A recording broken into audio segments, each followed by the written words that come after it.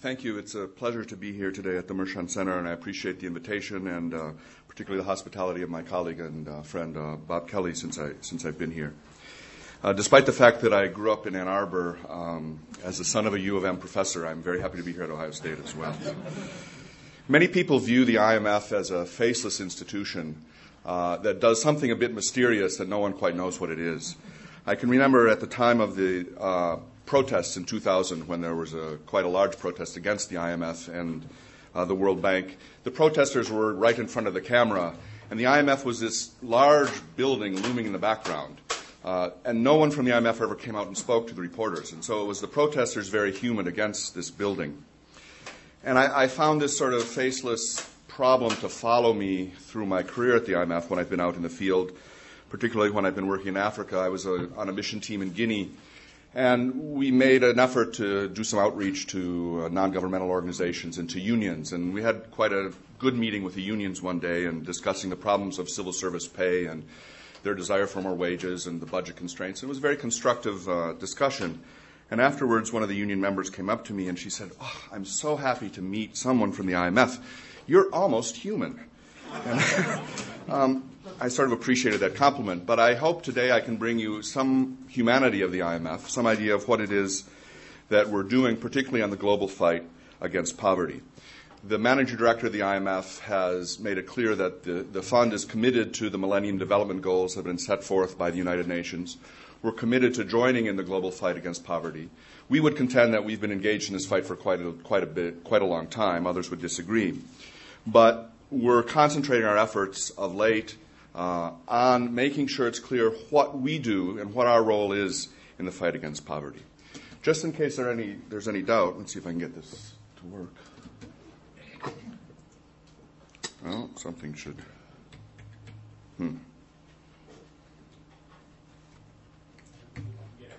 Okay, well, let me just talk on, and we'll see if the technical assistants can come. The magnitude of the whoops, there it goes. It's just a bit slow. The world is poor. The magnitude of the poverty problem in the world is significant. Oh, now we're back. There we go. Over 1 billion people live on less than $1 a day, and 47% of them live in sub-Saharan Africa. 750 million people are malnourished. A fifth of them are children. 29 million people in sub-Saharan Africa have HIV/AIDS, and that is active HIV/AIDS. That's not people who are seropositive. And 120 out of 1,000 children in low-income countries die before they're 5 years old. I think we're all familiar with these statistics, but I think it's often useful to put them before our eyes once again. And for those of you who haven't been to poor countries, who haven't been to Africa, to go and confront them sometime and see, in fact, that we're very lucky in the world we live in. I remember when I would go to Chad, the per capita income in Chad is $1 a day. And I would think back to the things I spent $1 a day on in my daily life in the United States, and particularly at the time when I would go to Chad, I would be gone for 3 or 4 weeks. I would spend $8 to $10 a day to have my dog taken care of while I was gone, while the Chadians were only making $1 a day. So it's that kind of contrast that I think keeps us, that we should keep in the front of our mind, really, as we talk about the problems that we're trying to treat here. I'd like to do 3 things in this talk. Talk, first of all, about what the IMF is, and particularly why it is involved in fighting poverty, because many people think shouldn't be any of the IMF business. Second, a bit about what the critics are saying about the IMF, about what we've been doing wrong. And then give you some ideas for you to think about, but also some ideas for the IMF to think about as the world moves forward in this fight against poverty and to get to the Millennium Development Goals by 2015. So who is the IMF? The IMF is collateralized as a bank. Its members are 184 countries. Most every country in the world is a member, with the exceptions of Cuba, North Korea, and some small island states. Members put in their own money as resources, so they become capital shareholders in the bank. And we loan money much as a bank loans money. The governance structure of the bank reflects the international membership of the bank. There's a board of governors that consists of the 184 ministers of finance or central bank governors who are appointed by their country to serve as on the Board of Governors. The Board of Governors meets once a year at the IMF World Bank annual meetings, the ones that usually get the protesters out waving their signs in September or October. 3 times a week, there's an executive board that meets. The executive board consists of 24 representatives of world countries. The large countries, such as the United States, have their own chair. The United States has 17% of the vote because it contributes 17% of the capital. The smaller countries have shared chairs. The African countries have 2 chairs, each sort of one representing the Anglophone countries, the other broadly representing the Francophone countries. Together, they have about 3 to 4% of the vote. So it's not like the UN where there's a country per vote. It's weighted by the size of the economy. And this has led to some criticisms, which we can get into perhaps in the question and answer period, about the governance structure of the IMF and whether the poor countries whom we are trying to serve, as well as the rest of our membership, are being served well by this governance structure where they have relatively little voice in terms of vote. I would note that for any large decision that the IMF takes in terms of its structure or its governance, it requires an 85% majority. The United States has 70% of the vote, so you can see that the United States has a veto over any large decision.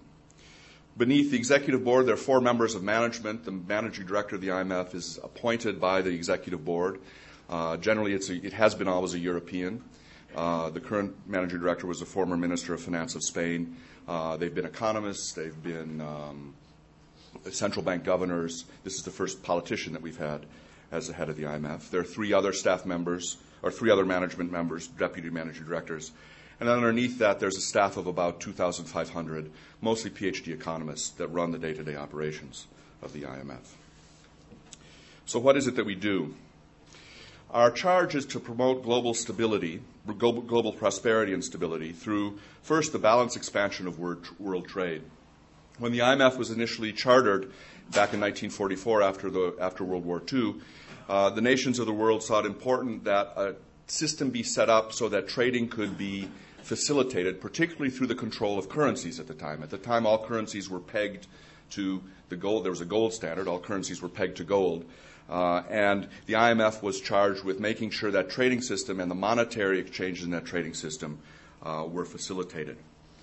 Thereby, the second charge is to encourage the stability of exchange rates, to avoid the incidence of competitive currency devaluations, that is, that you don't have countries out competing with each other through the valuation of their currencies rather than through the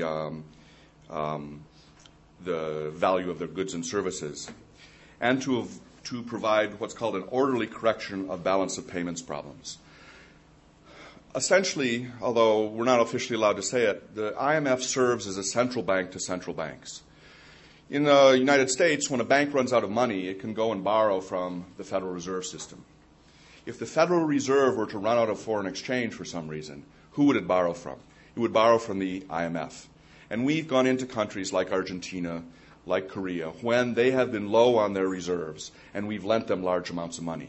Korea, in the crisis in the late 1990s, was 1 day away from running out of international reserves. They wouldn't have been able to send $1 more outside the borders of Korea unless it had been for the IMF loan that gave them a temporary bailout that allowed them to go ahead and correct their balance of payment situation. How do we go about doing what we do? First, we do a great deal of monitoring and policy advice. The IMF visits every country in the world every year and makes an evaluation of their economic policies. There is a mission from the IMF that goes to the United States government that writes a paper that's publicly available that critiques the United States government's economic policies. We go to Sweden, we go to Korea, we go to Guinea-Bissau. The largest and the smallest, they all get a visit a year from us with our evaluation of what's going on. In some countries, these evaluations are very important. When the IMF comes into a small country and says the government's misdirecting the economy, that's big news. The IMF's evaluation in the United States is not so big news. We lend money. We lend money to countries who are in difficulty. And I'll talk a little bit about the different kinds of countries, but the big name cases are Brazil, Argentina, Korea, where countries have really run out of money. They can't pay their international debts, and they need help from the IMF. And we give technical assistance. We provide quite a bit of service in terms of helping governments put together financial systems, both for their central banks and their budgets. We're experts on budgetary and monetary control, and we share that expertise with our members. As I said, we do all of these three functions in the area of macroeconomic policy.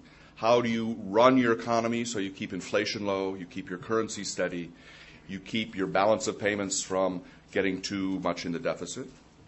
We do in financial sector policies. How do you put together a good banking system that's soundly regulated and well monitored? And we do it for any reforms that we think have a macroeconomic impact. And this is where we start becoming a bit controversial. Because oftentimes when we go particularly into countries that have come out of a system where they've been very state-controlled interventionist, we tend to go in and prescribe a fairly liberal, market-driven economic system because we feel that system is the best to get a country to grow and to ensure prosperity. The question comes up, what does this all have to do with poverty? It sounds a bit sort of abstract and above poverty. And there are many critics who say we really shouldn't be talking about poverty at all. But we would beg to differ. First of all, poor countries, low-income countries as we call them, are members of the IMF, and they have the right to our advice, to our monitoring, and to our financial support. For these countries, growth and poverty reduction are at the very center of their policy agenda. In the United States, the center of the policy agenda is perhaps on the overall deficit or perhaps on the conduct of monetary policy. But if you go to a small African country, it's all about how can we get growth to go faster and how do we reduce the number of poor? How do we provide more money for our people? When you're in Chad, they're concerned about the fact that people make $1 a day, whereas their neighbors or the people they see across the world make a great deal more. So we can't, in good conscience, divorce ourselves from the issue of poverty reduction and growth if we want to serve our members. And furthermore, we are very much of the view, and I think this is a view that's widely held now, it was not 20 years ago when we first started espousing it, that in order to have sustained growth, in order to have poverty reduction, a prerequisite is that you have to have some measure of macroeconomic stability. What do I mean by macroeconomic stability? I mean an inflation rate that's relatively low, so that people who hold assets in local currency don't have the value of their assets deteriorate over time. This is particularly true for the poor who have no way of holding assets usually other than in local currency. They don't have banks in their villages that they can take out CDs that increase with the rate of interest. You need to have a stable price level for the country to have predictability so people can invest, can make economic decisions for the future that will have value when the future comes. And you have to have a currency that's stable. If you have a currency that is constantly depreciating, that is running away, that the value is falling, you can't make plans in the future. You can't invest. People won't want to come into that country and build something because its value will slowly deteriorate. So we're very much of the view that macroeconomic stability is essential. And the fund is really about macroeconomic stability in these countries. That's our first mission. And we believe very much that in the 1980s and 90s, we accomplished that mission. You have lots of countries in Africa that had runaway currencies and runaway inflation rates that are now pretty much stable. The trouble is they don't have growth. We've got the stability, but we're not getting the growth yet. The macroeconomic stability is necessary, but it's not sufficient. And the question the world has begun to ask is, you've invested your time, you've invested your money, you've invested your expertise in these poor countries. Why aren't you getting growth? Now, that's in some sense the argument in favor of the IMF being involved in these countries. Others say, but wait a second, the fund doesn't have any expertise in development issues per se. As I was just saying to some of your colleagues, I'm not a development economist. I was trained in labor economics and macroeconomics. I don't know much about development. Neither do many of my colleagues. So when we go into these countries and we talk about development, we don't talk with a voice of authority. In order to get this sustained growth, it depends on more than just macroeconomics. It depends on a wide variety of different policies. You have to get institutions right. You have to get corruption down. You have to build bridges. You have to build roads. You have to have people educated. You have to have good health structures. The IMF has nothing to do with all that. We don't know anything about it. And it's a medium to long-term challenge. Typically, the focus of our institution has been on solving crises, not on looking to the medium and long term. And furthermore, people say, well, wait a second, these countries don't pose a long-term threat to global financial stability. If Argentina goes under, that has domino effects to Brazil, to Uruguay, and eventually to U.S. and European banks. And there are serious problems for all of us if Argentina would founder. If Cape Verde goes under, most of us, frankly, wouldn't notice, unless you were Cape Verdean, of course. So there are critics who say, look, these jobs of development are somebody else's jobs. We reject that criticism. We think we have something to say about development. We don't have all the expertise in all the areas. We perhaps don't say it the right way sometimes, but we feel that we have a role to play because, in fact, the citizens of Cape Verde have as much right to our advice and to our good counsel as the citizens of the United States or of Argentina. And, frankly, if Cape Verde goes under, it makes a great deal of difference to one of our members. So the debate is this. Limit the fund to its traditional role, make it look at macroeconomic stability, give financial assistance in cases of crisis, and give technical assistance in its area of expertise, or modify its role to recognize that growth is an interdependent process. It requires not just macroeconomics, but other policies, and it's inherently interdisciplinary. And the crux of the debate in the world right now is over how you're going to position the IMF in this, if you will, between these two extremes. And I think there's no pat answer to this by any means. It's a debate that goes on in our board. It's a debate that goes on among our members. It's a debate that goes on with non-governmental organizations. It's not resolved, but it's at the heart of how the IMF is going to help the world move toward meeting the Millennium Development Goals, toward reducing poverty. And I'd like to give you some texture of the debate, rather than just talk about it in the abstract, by talking about 3 or 4 criticisms of the IMF and telling you some stories that might illustrate why those criticisms are right or wrong. So let me move to that. Criticism number 1 that I've touched on a bit already. Macroeconomics has nothing to do with the poor. Macroeconomics is an abstract concept that the poor don't understand, that if you're going to reduce poverty, you have to do other things. And I think this is best illustrated by a meeting that I had once with the president of Guinea. I'm not supposed to say the name of the country, so a president. We were there looking at the loan that he had with us. He had certain conditions that he had to meet. And what we had found is that, in fact, his government was way overspending their budget. The central bank was printing money in order to fund that overfunding of the budget. And they were at risk of losing their hard-won battle against inflation. Inflation was relatively low, 5 or 6%, but at the rate they were printing money, it was about to spike up again. So really they had not followed our advice, nor had they acted in their own best interest. And I explained this to him in some detail. Now the president was a farmer by origin, a peasant basically who worked his way up through the Guinean Revolution. And he listened very politely to me and nodded, and he said, if I understand you well, it's not going very well. And I said, no, it's not going very well. Ça ne va pas in French. And he said, okay, we'll take care of all that macro stuff. That's fine. Do you have any tractors? I said, what do you mean, do you have any tractors? I'm the IMF, I'm a bank, I don't have tractors. He said, no. You money people, you give me money. What happens when you give me money? These guys over here, and he pointed to his Minister of Finance and his governor of the central bank. He said, they just steal it. Don't give me money. Give me something I can use. If you give me a tractor, I can give it to a farmer, and the farmer can do something. Money doesn't buy me tractors. I was a bit astounded at, he was a very forthright man. I mean, accusing his minister and his governor of stealing money. But he said it just disappears.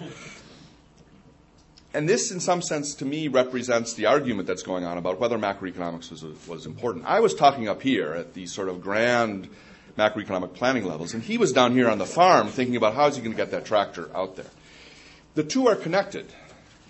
In fact, if his government managed its budget properly, his government could buy tractors, which could then be given to farmers who could farm, right?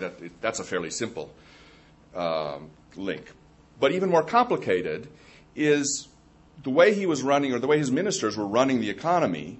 No investors were going to come in.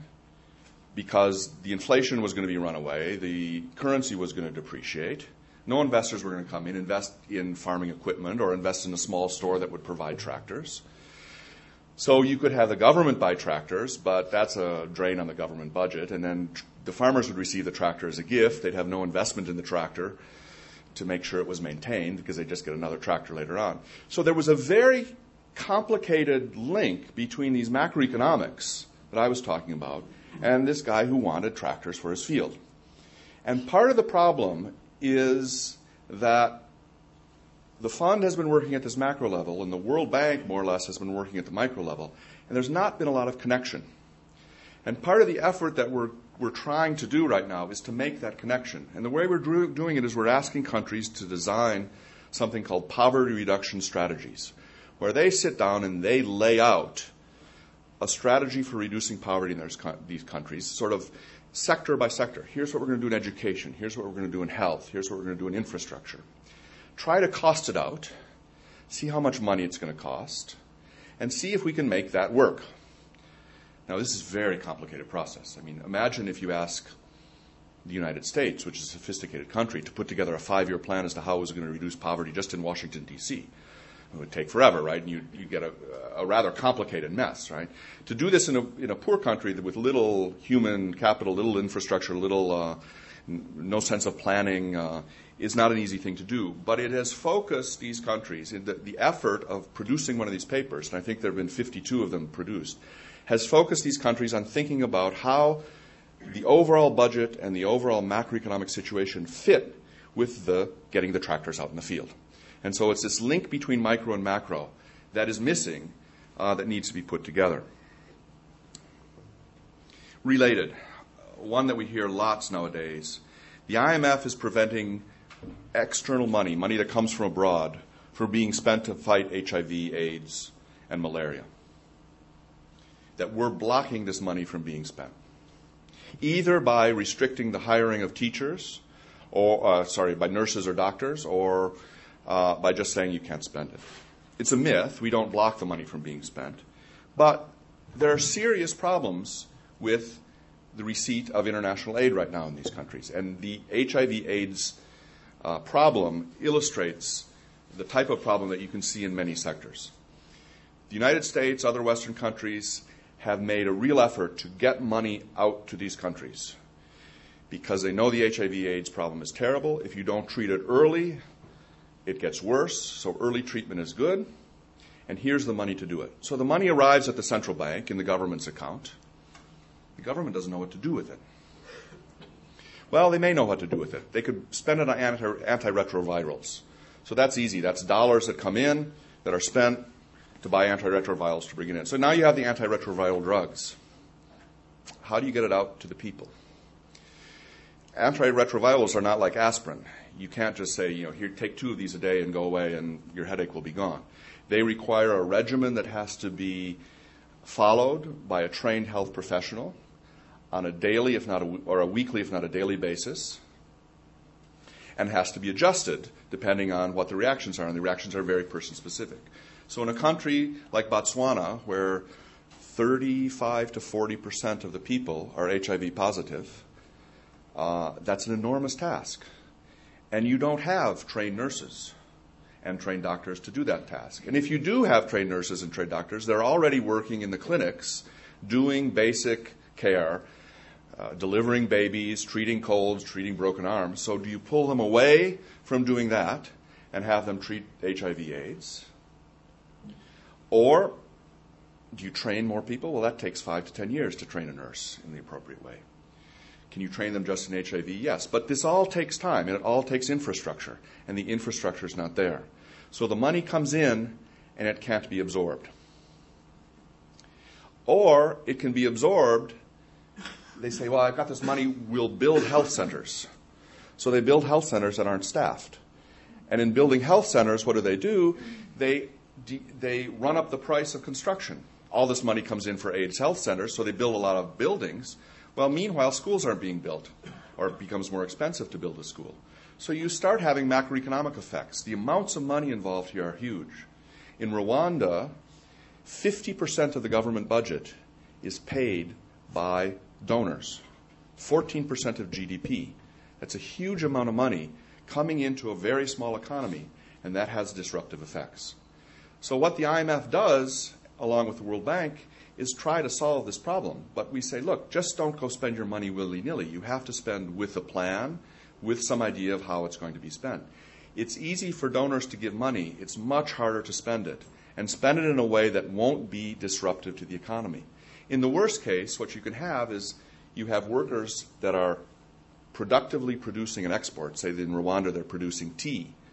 And they see that they can get a good job over in the health sector. And they all leave the tea farms and go work in the donor-driven health sector. Well, all of a sudden the country has no exports. And so aid is a good thing, but it can be misused, not out of, it surely can be misused through corruption, but out of ignorance of what the macroeconomic impacts are.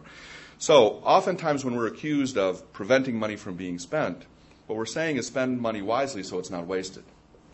But these are very, very complicated problems. HIV is just one. You expand that to education, you expand that to other health problems, you expand it to infrastructure, and it becomes terribly complicated. Lots of people think the free market does more harm than good, that they decry our insistence, you will, that markets work. And here, there was an interesting experience I had in Zambia a long time ago, where corn was produced entirely by the government in the following sense. You had farmers out in the field who, at the beginning of the corn season, would go to the government grocery store or the government store. They would get their fertilizer and their seed. They'd plant their corn. They'd grow their corn. On the appointed harvest day, a government truck would come and pick up the corn. The government truck would take it to a government mill. The government mill would mill the corn. The milled corn would be taken to a government store. The government store would then sell the corn to the people who ate it. At every point, the government ran the operation. At every point, the government ran a deficit. The government lost money. It costs more to produce, more to import the fertilizer and generate the seed than the peasants paid for it. It costs more to transport it than the millers paid for it, and it costs more to mill it than the final consumers paid for it. So there was a chronic shortage in the government's budget to pay for corn. So we said, okay, we're going to disrupt this system. We're going to get rid of these government interventions. We're going to privatize it. This was very controversial. So we went to a private system one year, and we did it in a rather brutal way. We said no more government intervention, no more government subsidies. You could have a government store, but it had to be run at a profit. It had to be run at a profitable level. So the first year it happened. The peasants showed up at the store to buy their fertilizer. They couldn't pay for it because they hadn't been paid enough the year before. So they didn't produce quite as much. They went to sell their corn, no truck arrived. So they carted it to the nearest village. Well, there was no government mill in the nearest village. So it didn't get milled, and in the end, there wasn't much corn at the other end, and people started to starve, or were hungry at least. Overlaid on that was a drought that year. Okay, so it was a horrible confluence of circumstances. We brought a lot of corn in from the United States and from other places to fill the gap, or the government did. So the government paid its subsidy that way. But the next year, the peasants had thought about perhaps producing other crops, not just corn. There were people who had invested in a truck because they knew trucks were supposed to come at a certain time, and they came instead and picked up the corn from the peasants at a good rate. People brought portable mills into the villages, so each village now had its mill and didn't have to go to a government mill. And over the course of 2 to 3 years, the entire system became a privately owned system that provided for itself. The truckers provided the right trucking services at the right time. The millers provided the right mill. The corn was cheaper in the stores. The country diversified its production of vegetables. The market worked. The transition was horribly difficult, much more horribly difficult than we had envisaged. But ultimately, when you get the market system up and working, it runs. And so there was a lesson in some sense on both sides that, yeah, transitions are very costly, but if you can overcome those costs, you get a good result at the end. And oftentimes what the critics do is focus on that year of transition. And I think what the IMF, as I'll say at the end, the IMF has to think about those transitions a bit better. The final criticism is that we apply the same policies everywhere. That no matter what country we're in, we just say the same thing we said in the country next door and the country across the world. And here there's an interesting example that comes from one of the former heads of the IMF, or deputy heads, who was an African. And we were proposing civil service reform in a country. Most African countries have an automatic advancement through their civil service. So if you've been X years in your post, you get to go to the next post, no matter what your qualifications, and you just move up the ladder. That clearly isn't a great way to run a civil service. There should be some notion of merit as you go forward. So we had proposed that you go to a merit-based advancement system. And Mr. Ouattara, Alassane Ouattara, a gentleman from Cote d'Ivoire, said, no, you can't do that. He said, because culturally in these countries, merit is what family or what tribe you're in. If you have a merit-based system, since you don't have any norms or probably won't have a lot of auditing on the system, what you're going to get is when the merit evaluations come through, the supervisor, who will be in Tribe X, will give all his subordinates in Tribe X a good evaluation and all the ones in Tribe Y a bad evaluation. So what you'll get is a reinforcement of the political power in Tribe X in the guise of merit. He said it's much better to have an automatic advancement system because it gives those people in Tribe Y who aren't in power a chance to advance despite the fact being in Tribe Y. And it comes from the notion that when you're in government in an African country, what you're supposed to do is take care of your tribe. That's the moral imperative. It's the notion of nepotism is not a bad word, it's a good word. You hire your family and you hire your tribe, and you give the benefits of government to your tribe. So culturally, it was a very different way of having to look at something. And we struggled a lot with this as to how you go about designing a system that would, in some sense, produce the thing we want in the Western culture. And he said, you have to think about it differently. You can't think it in Western cultural norms. And I think this is an often levied criticism. At the same time, the IMF has a wealth of experience across many countries where many things have been tried over and over again and failed. Persistently, countries want to have export processing zones where there's an enclave where goods can come in that aren't taxed and go out as exports. Seems like a great idea because it encourages exports without the exporters having to pay the value-added taxes and all the import taxes that are needed. The trouble with these are inherently leaky. So what happens is as they come into export processing zones, they come in the guise of being inputs to be used for export. But in fact, they leak out into the rest of the economy. And you degrade your tax base because you're not taxing the imports appropriately. There are much better ways of going about it. So there are things like that that are culturally, if you will, insensitive. And modulating between those two things is an important challenge if we're to get growth to come out of macroeconomic stability. Let me give you sort of 3 summary ideas to think about, and then I'll give me 3 summary ideas to think about as well. First of all, that we really believe, and I think it's true, that macroeconomics does matter in fighting poverty. Fighting poverty involves getting people in an economy to invest and think about the future. And without a stable macroeconomic environment, you can't do that. People are too day-to-day oriented, even at the village level. What we found is that you start getting rudimentary credit systems built up at village levels when, in fact, they know how much money is going to be worth in a year's time or in 2 years' time.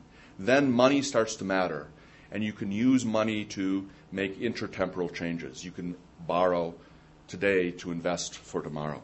If you don't have that basic element of macroeconomic stability, you don't have that element of predictability, and you can't get growth or poverty. Second idea, it can be a real challenge to make aid help. Everybody thinks aid is a good idea. If you listen to Dr. Jeffrey Sachs at the UN, he's calling for an increase of over $50 billion a year to aid in third world countries. I applaud him for his efforts. But if that money becomes available, it's going to be a huge challenge for the IMF, the World Bank, but mostly for those poor countries to do something with that aid that will actually produce the results we want on the other end. Think back to the AIDS example. Think back about any kind of systemic increase in education and in infrastructure. If you don't pay attention to how you use aid, you're going to get lots of bridges built to nowhere. It's not just in Alaska that bridges are built to nowhere these days. And systems meant to help the poor can exploit the poor. The exercise of any power in a system can, in fact, hurt the poor, can hurt anyone. When you build up a system, say, to prevent HIV, to any governmental system that's designed to aim at the poor, if there are not checks and balances in the system, if there's not monitoring of that system by not just the international community, but most importantly, by the local community, those systems will be diverted toward the corrupt government if there is a corrupt government. And it's very important that the non-governmental organizations in these countries be encouraged to monitor. It's very important that the press be encouraged to monitor. In this country, the way systems are kept from exploiting the poor is we have lots of vocal monitors on the outside looking at governmental systems that are doing things and criticizing them. And we find lots of things wrong even in this country. Poor countries don't have that same kind of system. And you need to have that system in place in order to make money work. 3 ideas for the IMF to think about. As I said, I think these macro-micro linkages are absolutely critical toward understanding how we're going to get from a situation where we just have macro stability to one where we have macro stability and growth. We have to understand how the macroeconomics of budgets and aid helps the microeconomics of getting people to do things in a better way. We understand a bit of both, but we don't understand always how they fit together. Second, as I said earlier about the corn example, transitions can be very costly. And whenever something's costly in a society, it's usually costly to the poor. The rich can shelter themselves from transitions because they have access to other resources. Transitions like the corn transition I talked about was costly, and it was costly to the wrong people. And there was a mistake. And country-specific circumstances can make international experience less meaningful. It's not to say that international experience is not meaningful, but you always have to step back from your cultural perspective or from the cultural perspective of the country in which the previous experience took place and think about how culturally it fits in to the situation of the individual country. I think in many ways this lecture perhaps fits in nicely with the spirit of the Mershon Center in that it very much calls for an interdisciplinary and international approach to growth and development. Economists can't do it alone, despite the fact we'd like to think we can sometimes. But it requires the political scientists, the sociologists, the anthropologists, the engineers to all talk to each other. We need to understand each other's constraints. We don't need to understand everything about each other's jobs. But it's only in that spirit of cooperation that I think we can move forward toward the goals that the world has set for itself. I'd be happy to take any questions. Thank you. Yes, sir. Thanks.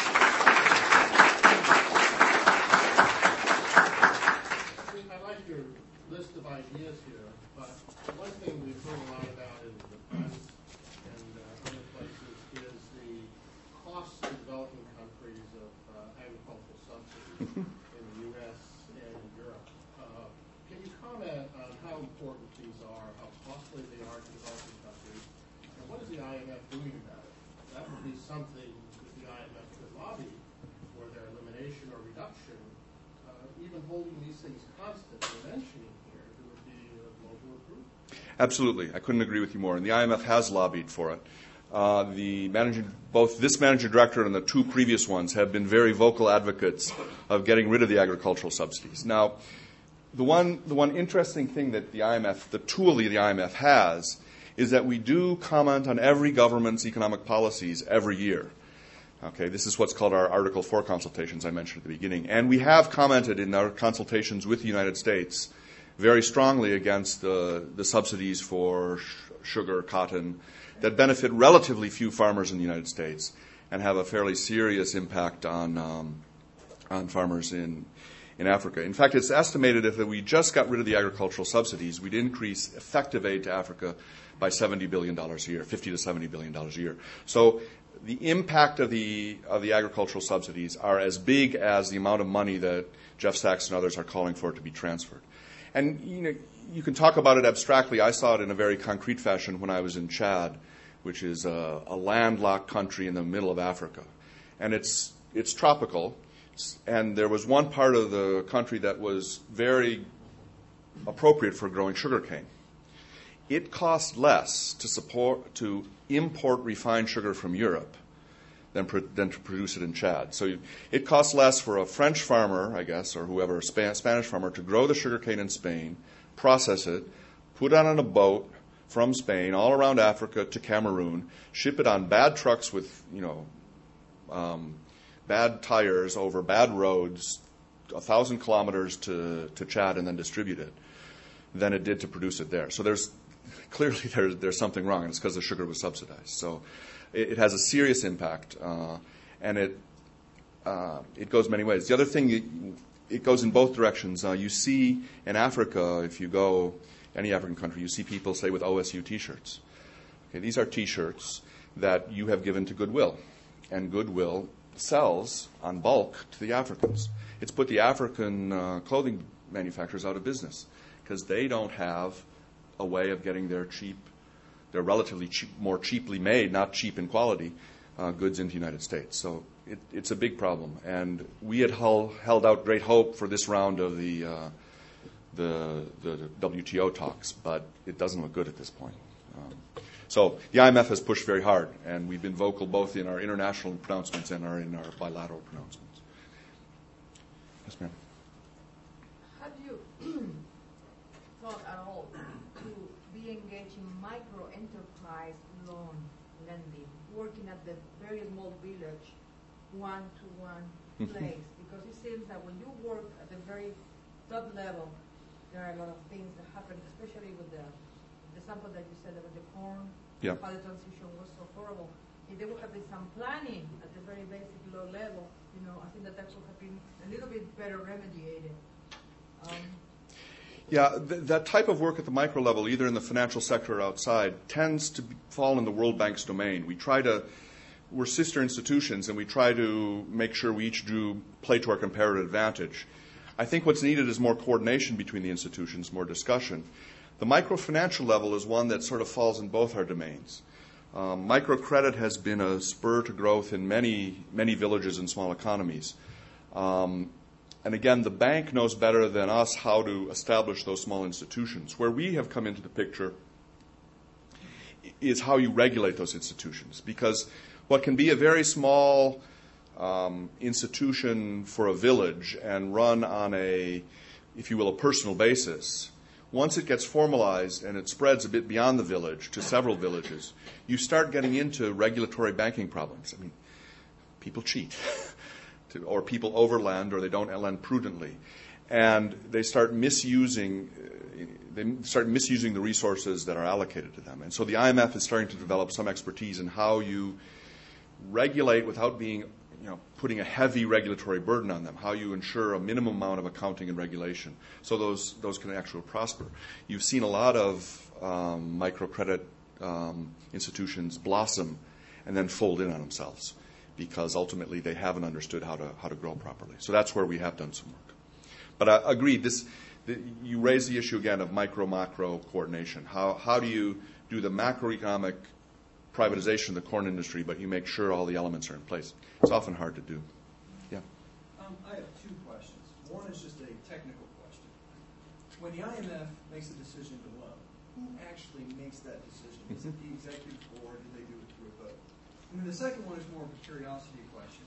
I've heard the claim made that at times the IMF will go into a country, they'll sit down to give advice, and the government of the country will say, we already know what we need to do. But we want you to tell us what to do so we can use you as a buffer for the political consequences of enacting these reforms. Is that true? And if so, can you give an example? Okay. The process of getting a loan out, there's a team that goes from Washington out to the country. Oftentimes in these countries we have a representative who lives there. The team goes out and negotiates the loan with the government. They bring back what's called a letter of intent, which spells out what the government's request is and their promises are. That letter of intent is then put through an internal vetting process. It's my department that makes sure it conforms to our general policy.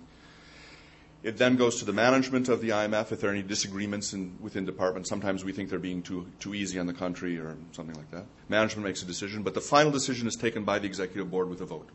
Okay, so the board ultimately has a decision. The vote only requires 50%. If it actually gets to a board meeting, then it passes. If the loan has problems for one reason or another, it never actually gets to the point of a board meeting. It stops before. But there is that process to vet it. And occasionally there are controversial votes that do take place. When Mexico got its big loan, I think France voted against it, as I recall, yeah, or they at least abstained. There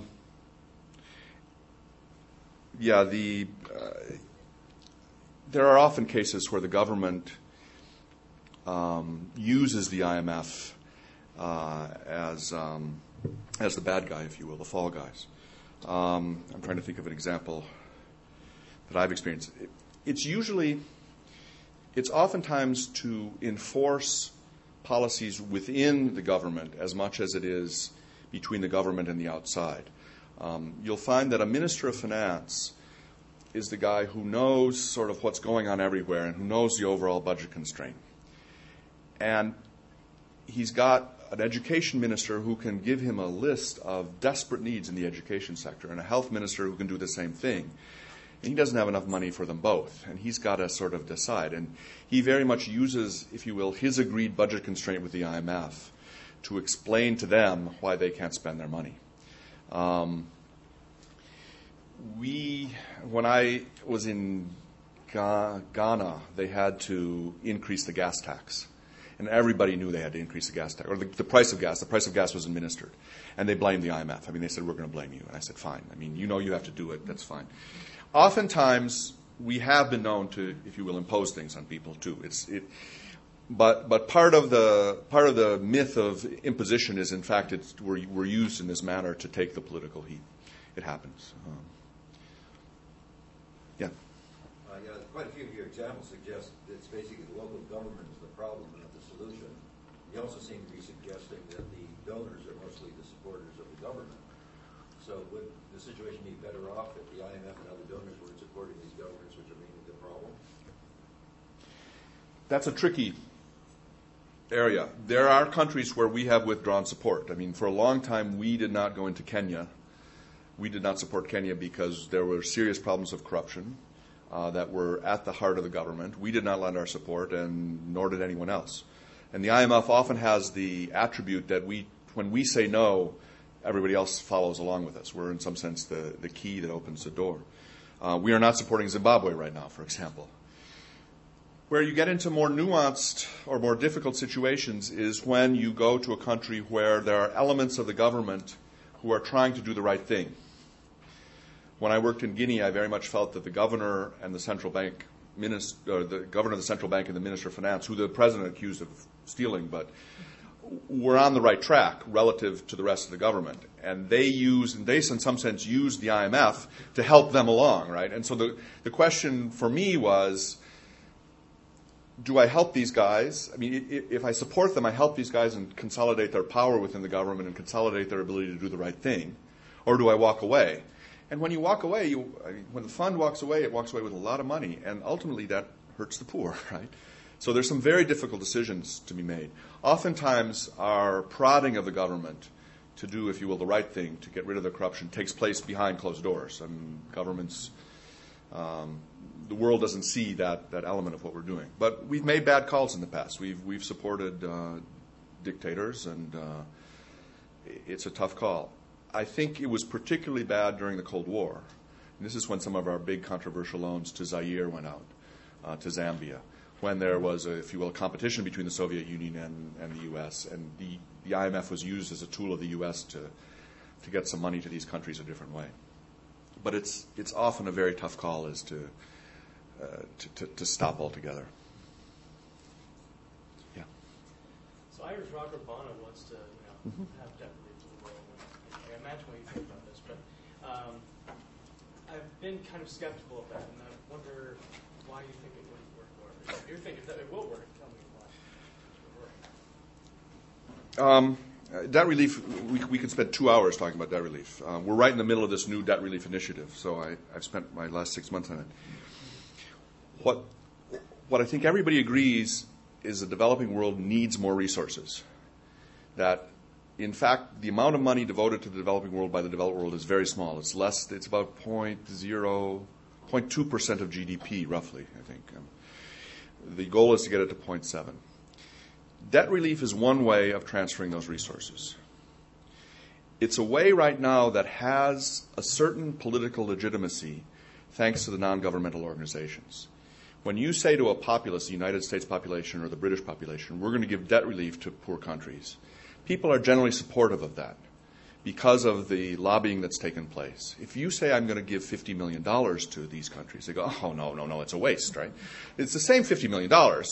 One's given in the form of debt relief, one's given in the form of budgetary allocation. With debt relief, you don't have to do a budgetary allocation in most countries, okay? So it's a way of getting more resources. Is it a panacea? It's not the answer. In fact, debt relief is going to give these countries, the new debt relief initiative will give African countries about $1 billion a year in terms of released debt service. So it's not a huge thing for all of Africa. All resources are good, so it's not a bad idea, but it's not the answer.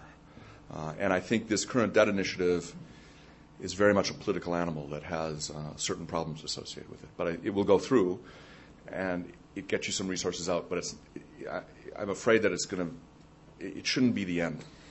So if there were more debt relief, would it be more of a panacea? No. We're getting to the point where there's not going to be much more debt relief because we've relieved it all. Okay, I mean there'll be some countries that are close to zero official debt.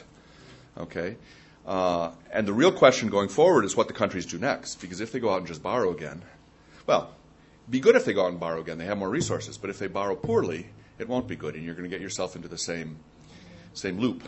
Right? So I don't think money, as I probably have indicated, I don't think money is the panacea. I think it's a whole confluence of expertises that have to come together.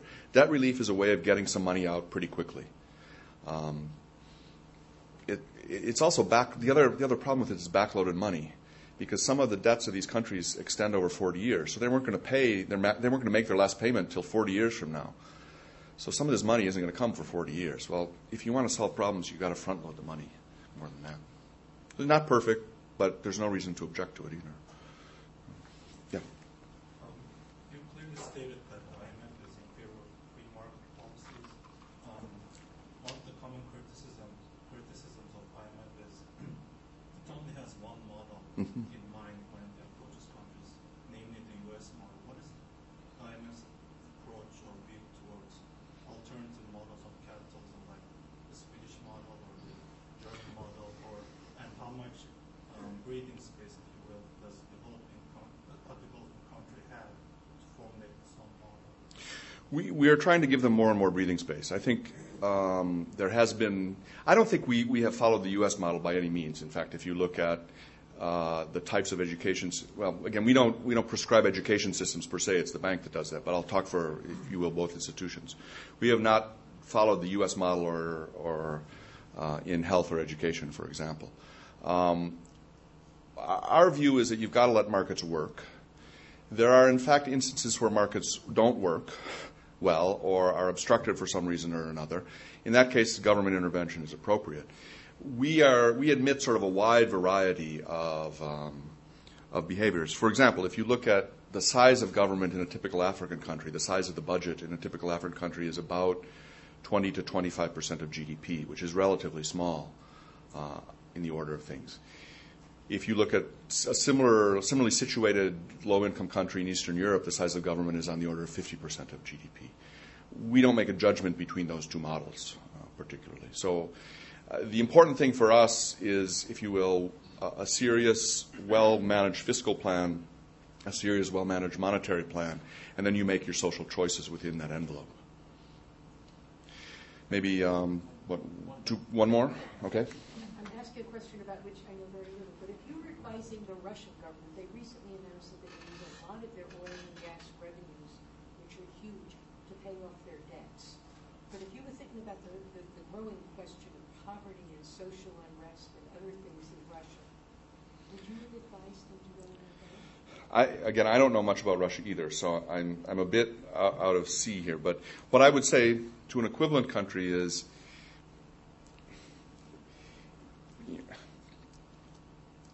to use a simple example, if you pay off your house loan, right, what else would you have done with that money that you're going to be?